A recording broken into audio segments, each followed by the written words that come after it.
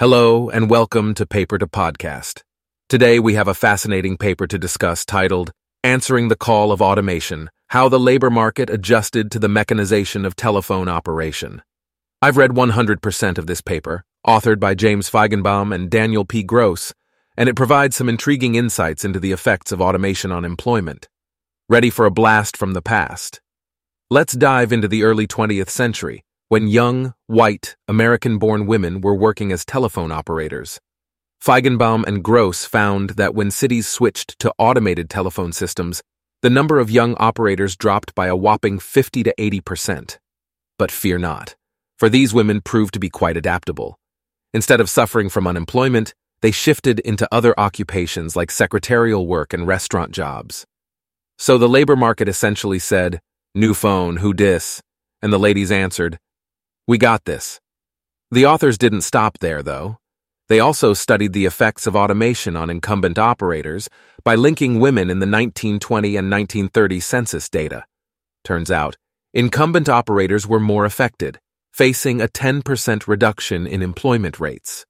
Moreover, displacement effects were more dominant in environments that were less conducive to task reinstatement for young women, such as manufacturing-intensive cities or those with slack aggregate demand due to the Great Depression. Now, you may ask, how on earth did they dig up this info? Well, the researchers went all Sherlock Holmes by collecting data on local adoption of mechanical switching from AT&T archival records and historical newspaper articles. They then used U.S. Census data to measure local outcomes in cities between 1910 and 1940, focusing on adult non-farm populations. To expand their analysis, Feigenbaum and Gross employed a novel approach using the Family Search genealogy platform to link women working as telephone operators in the 1920 and 1930 census data. This method helped them trace the impact of automation on these workers and their families over time. The gathered data was then analyzed using econometric techniques to understand the effects of automation on employment, wages, and occupational mobility across different cohorts of workers, as well as the role of labor unions in the process. Now let's talk strengths and limitations.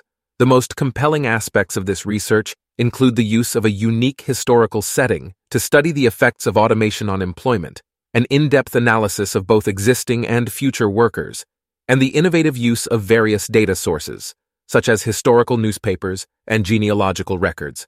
However, potential limitations include concerns about external validity due to the historical setting and specificity of the job and industry, as well as the focus on a single demographic group, which may not represent the entire labor force.